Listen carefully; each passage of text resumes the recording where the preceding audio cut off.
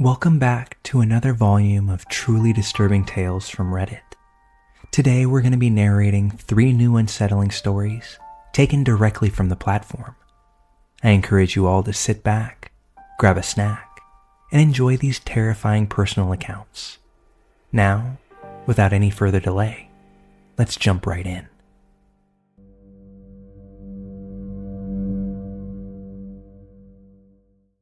This incident happened to me when I was 15 years old, back in 1999. I grew up in Southern California, in the suburbs of Los Angeles. We had moved to our home when I was about 6 years old. I lived with my mom, 3 brothers, and little sister. I'm the middle child, which wasn't very easy as a kid. I often felt overlooked. I also have ADHD and high-functioning autism, which made me feel even more isolated. I'll give you guys an overview of my town and house so you can get an idea of where I grew up. When we moved there, our city was pretty much all dirt roads and citrus orchards.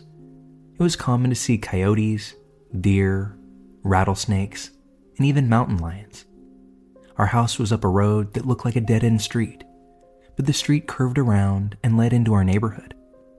It was remote and creepy. Our house was the second house on our street. I guess you could say it was your typical middle-class neighborhood. We had a huge canyon behind our house, literally right next to the fence of our backyard. We loved to play in the canyon as kids. There was a big river in the canyon that my siblings and I would ride our boogie boards down. There were even small waterfalls to play in and small fish and frogs in the river to catch. Now, as an adult, I cringed to think of how I'd go down into that canyon alone at such a young age. When I was about 10, the police discovered a dead body in the lake down in the canyon and ended up building a dam and drained the lake. We weren't able to play in our beloved river anymore. I guess it was for the best though. Years later, I discovered that wasn't the first body they'd found down there in the canyon.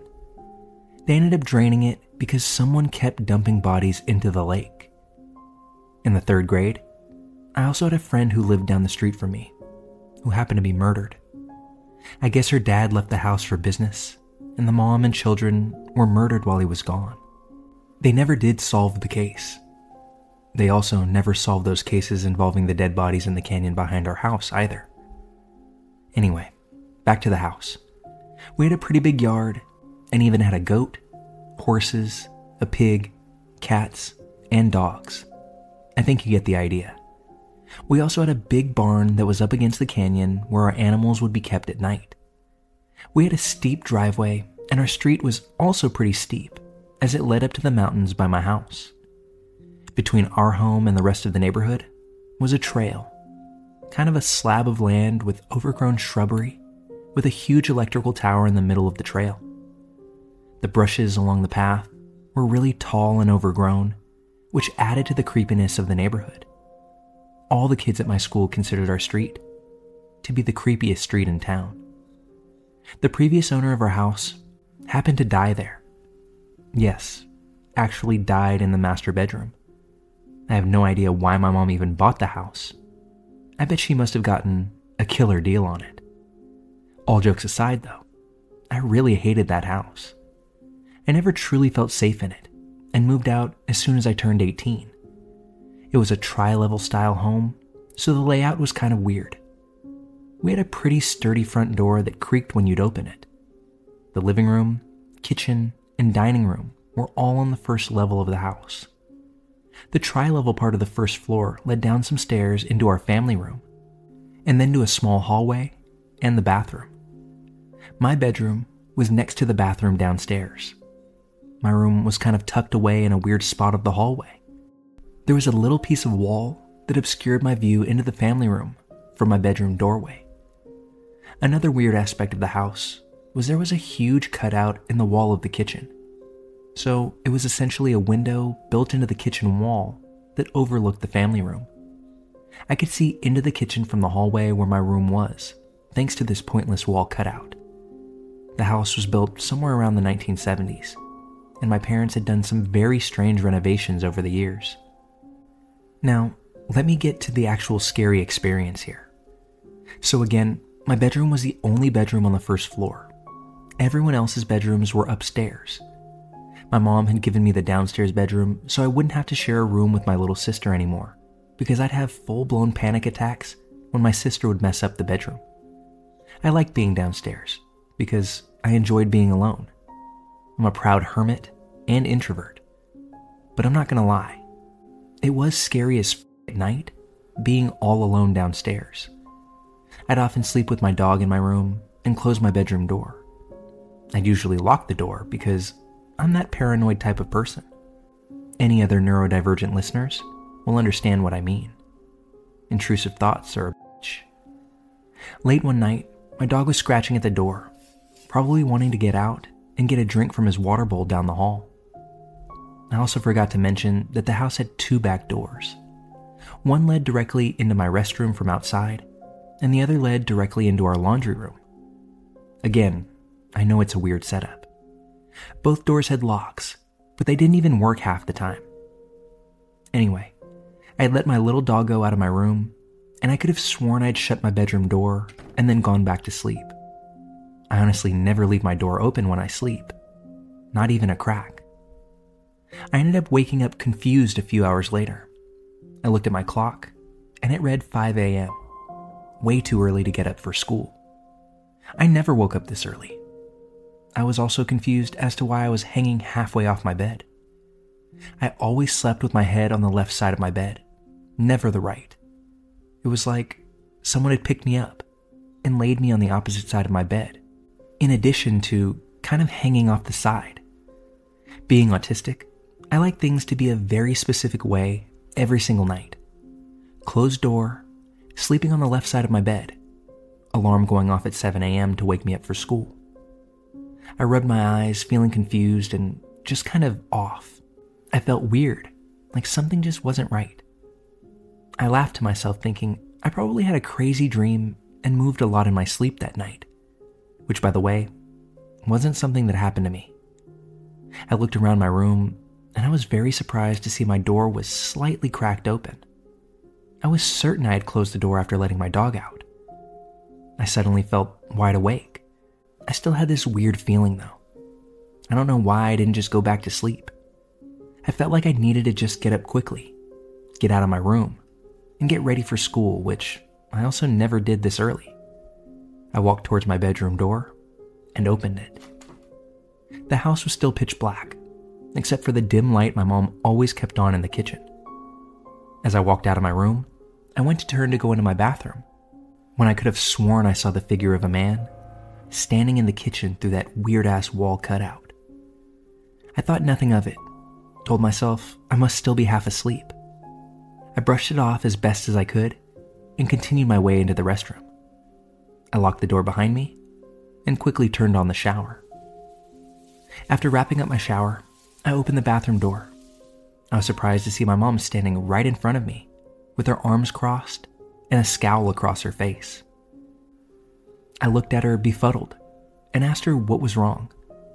She immediately started yelling at me, saying, "I told you not to have friends spend the night on school nights." She went on, and it left me utterly confused.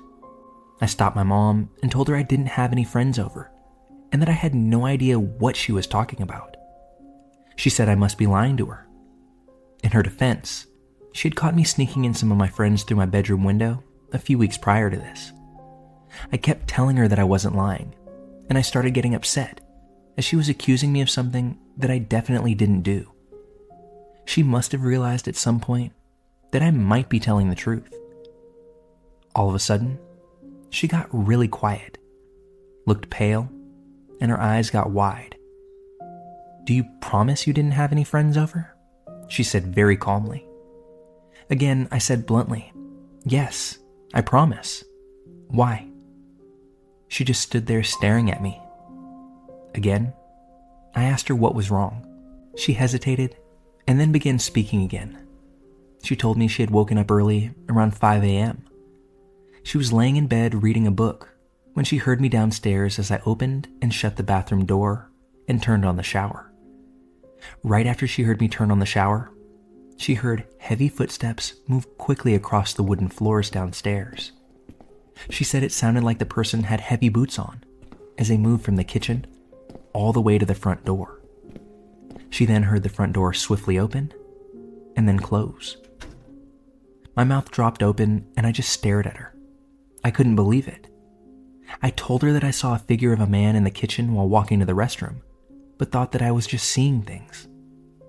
She didn't say anything else and walked off. Later that day, she changed the locks on all of the doors and even put latches on them. This incident made me hate our house even more. When this happened, my mom was going through a divorce with my stepdad, so she thought it might have been him or maybe even our really creepy next door neighbor. But after that night, I started making sure to lock my bedroom door and window every single night. We never found out who had come into our house early that morning.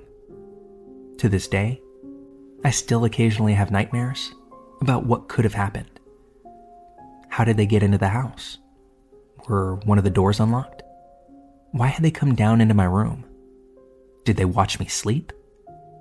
Why did they move me off my bed like that? And how did I not wake up as they moved me? Although my mom was awake when I was, she didn't hear a car start up or drive off. So, were they on foot? Did they come from the canyon? Did they hide along the sketchy trail in front of my house? These are just some of the questions I still continuously ask myself that scare me to my core. Another couple of which are, why did he leave my room to go to the kitchen? Was he coming back with a knife? They had left my door cracked open and then went to the kitchen. I truly believe the person was planning to come back to my room to do only God knows what. I have no idea why I felt so compelled to get up early that morning. I don't know what would have happened if I hadn't gone to the bathroom. I don't know who the hell it was, but the feeling in my soul tells me they didn't have good intentions.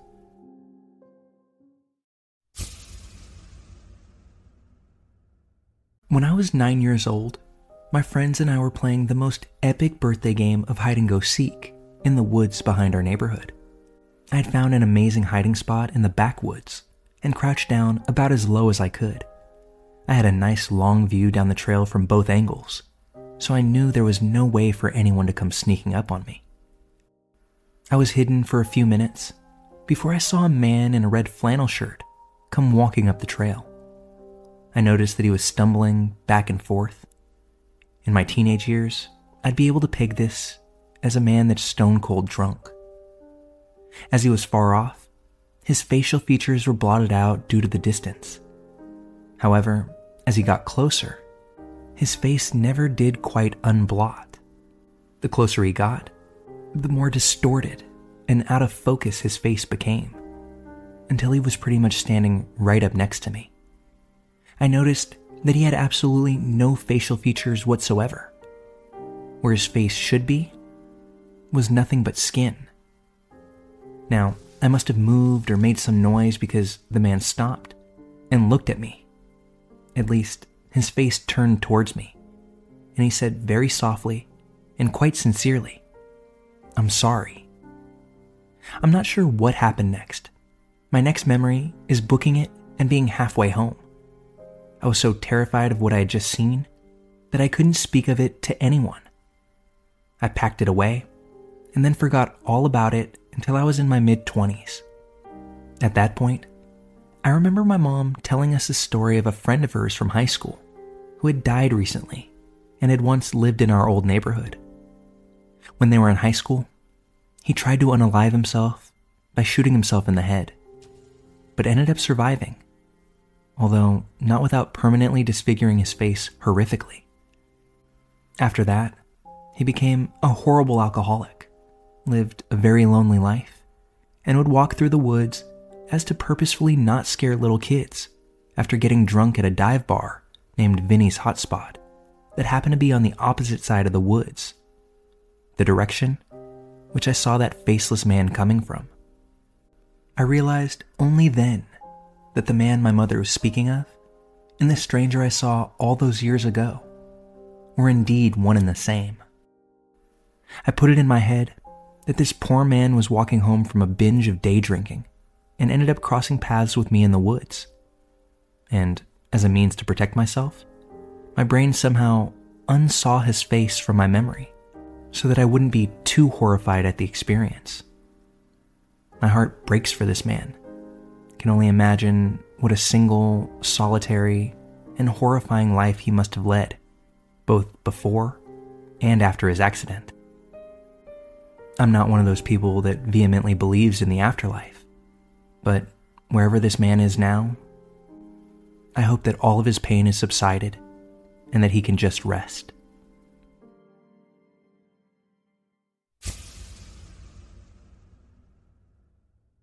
This is my first post in this sub, so forgive me if this isn't quite the right place.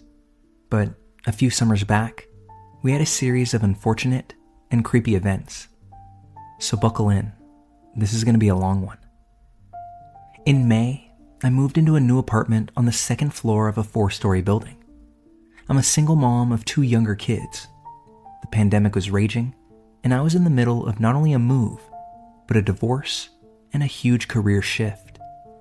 My industry was off limits during the lockdown, and the state had yet to set up the unemployment system for independent contractors. Needless to say, I was stressed. All of the changes were stressful for my kids as well, and there was a fair amount of yelling and arguing from all of us for a few months. Being in an apartment building, the sound carries, and I was sure the new neighbors thought that I was a terrible mother. I had very briefly met our downstairs neighbor in passing a few times, and was relieved to find out she had a young child as well. Maybe she would be more understanding of the unavoidable kid noise than a single person would. It soothed my anxiety a bit about being a bad neighbor. Being in a pandemic, though, we didn't interact much, except for brief hellos in the hallway. Fast forward to September. Things had calmed down quite a bit for us. We were settled in now, my finances were stable, and the kids were more used to being stuck with each other all of the time. There were still occasional spats, but nothing out of the ordinary for a normal family. So you can imagine my surprise when one day I came home from work to find a card and a gift bag in front of my door.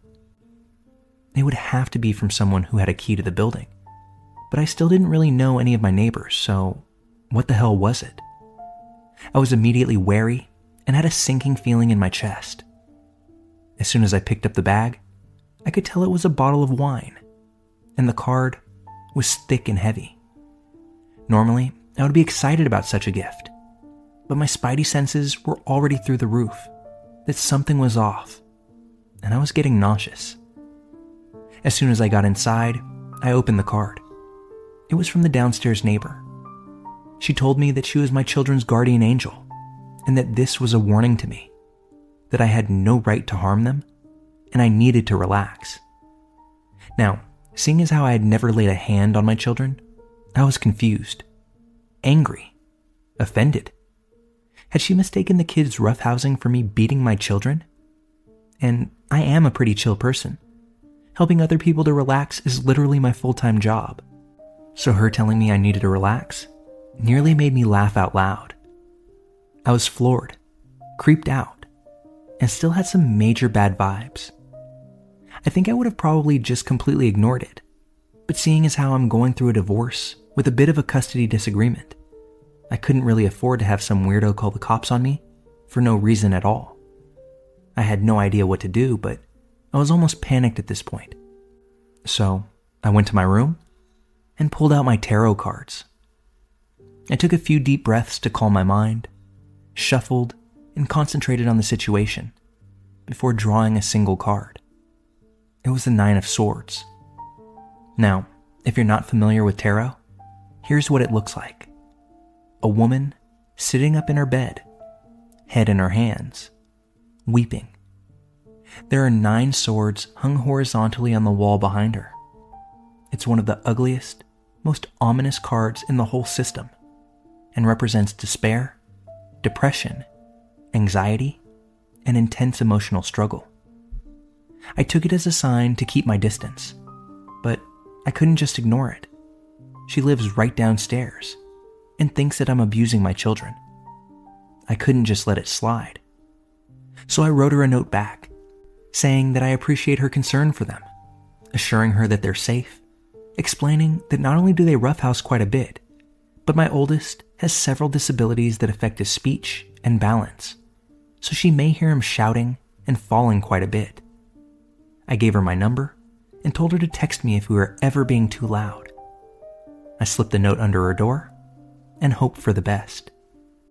Still feeling majorly freaked out about the whole situation, I burned the card she gave me and threw the bottle of wine in the dumpster. I couldn't even have them in the house.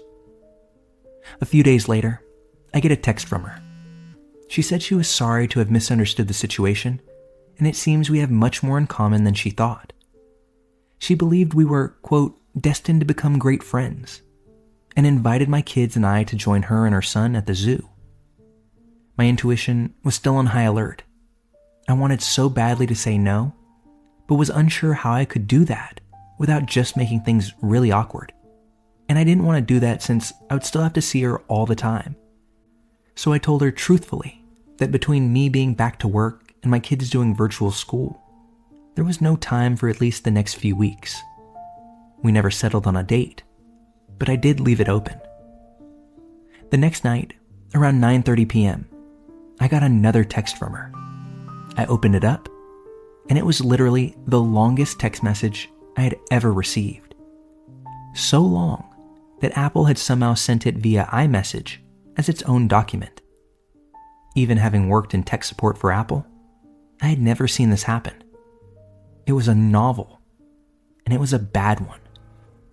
She essentially poured her heart out, telling me about her husband, this beautiful black man who was built like a brick house, had been cheating on her for years, that she had recently quit her job and stopped taking her meds, and that soon she was going to leave her husband and go on a long vacation and learn how to swim. She told me that her son was perfect and a genius, and that it was his destiny to tutor my son, who, again, is disabled, but not behind on his schoolwork. She told me her mother and husband had tried to work together to have her committed, just because she didn't believe in God anymore, and began buying crystals. That her husband would rather she, a white woman, call the cops, and he, a black man, die by their hand than go to therapy with her. That all her son wanted in the whole world was to go outside and blow bubbles with my kids. That she would even be willing to babysit them to give me a break. I did not respond. I decided it was best to just keep my boundaries and steer clear of her. And surprisingly, I was successful. I never got another message from her after that. Never saw her in the hallway. But I was living on edge, wondering when I would see her, what she would say or do, and this went on for about 6 weeks like that. Well, early October, I'm falling asleep reading in my bed at about 10:30 p.m. one night. I hear sirens. Living in a big city, this in and of itself is normal, and it didn't even register to me that they had stopped in front of my building until I heard yelling outside. Still, whatever's happening is none of my business. I ignore it. Then I hear yelling downstairs, through the floor. I've never heard a single sound through the floor. It had been 6 weeks from my neighbor's last message, but immediately I thought, oh my God, this is it. It's happening. She called the cops on her husband. In quick succession, I thought of him being a black man at odds with the police. I couldn't help but think of Breonna Taylor's murder and how their bullets went into neighboring apartments. I thought of my kids sleeping in the next room. I jumped up and looked out the window, trying to get a sense of what was happening. Police had the street blocked off. There were at least 4 squad cars and an ambulance. More cops were coming, running full speed into the building. I could still hear yelling coming from downstairs. The entire time, I'm freaking out. Do I wake up my kids and run them out the back door? Take them up to the top floor and the other side of the building? After pacing for a second, I run back to the window just in time to see a flood of cops booking it out of the building, holding something. The ambulance then tears away full speed. Then 2 cops run out with her in cuffs, throw her into a second waiting ambulance, and pull away. Another cop runs up to the building and starts wrapping the whole place in crime scene tape. My windows being open and only being on the second floor, I can hear a group of cops consoling each other, saying things like, "You did what you could," and "preservation of life." Within 10 minutes, the street is absolutely flooded with onlookers, news crews, higher-up police. Between hearing what they were saying and alerts from the Citizen app, I was able to piece it together. The neighbor had taken her child's life and then attempted to take her own. The police found her sitting in her bed, crying, cutting herself. 9 of Swords. Nobody on the block got much sleep that night. The next day was all helicopters and news crews and a slowly growing memorial of candles and signs and balloons and toy dinosaurs. I was exhausted, devastated, trying to keep my kids from seeing the circus, unsure how to handle it all. I reached for my tarot cards once again, this time a different deck. I had a very strong feeling that there was one card that wanted to be seen, and it would be easy to find. So I pulled the deck out of the box, shuffled, and picked a card. It didn't resonate at all. I picked another, but same thing. This wasn't the card I thought was coming. I'm just tired, I thought. I go to put the cards back and realize there is a single card that's still hanging out in the box. They hadn't all come out when I dumped it into my hand.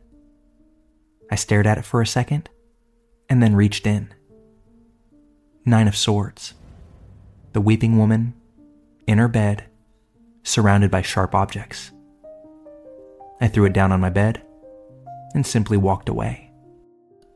While this is something that happened a few years back now, I can't help but think of it every now and then. We still live in the same apartment to this day. I walk by that neighbor's door relatively often, and although several other occupants have come and gone in time, I can't tell you anything about them. I only ever remember that woman, her kid, a novel of a text message that offered some clue of her delusion, and that fateful night that she erased pretty much all of that from this earth. I didn't follow her case after that night. I don't know where she's at now. Prison, some hospital somewhere. But in my heart, I hope that she got all the help that she could. I can't imagine her existence being very enjoyable after having to face the fact that she extinguished the life of someone that she gave life to in the first place.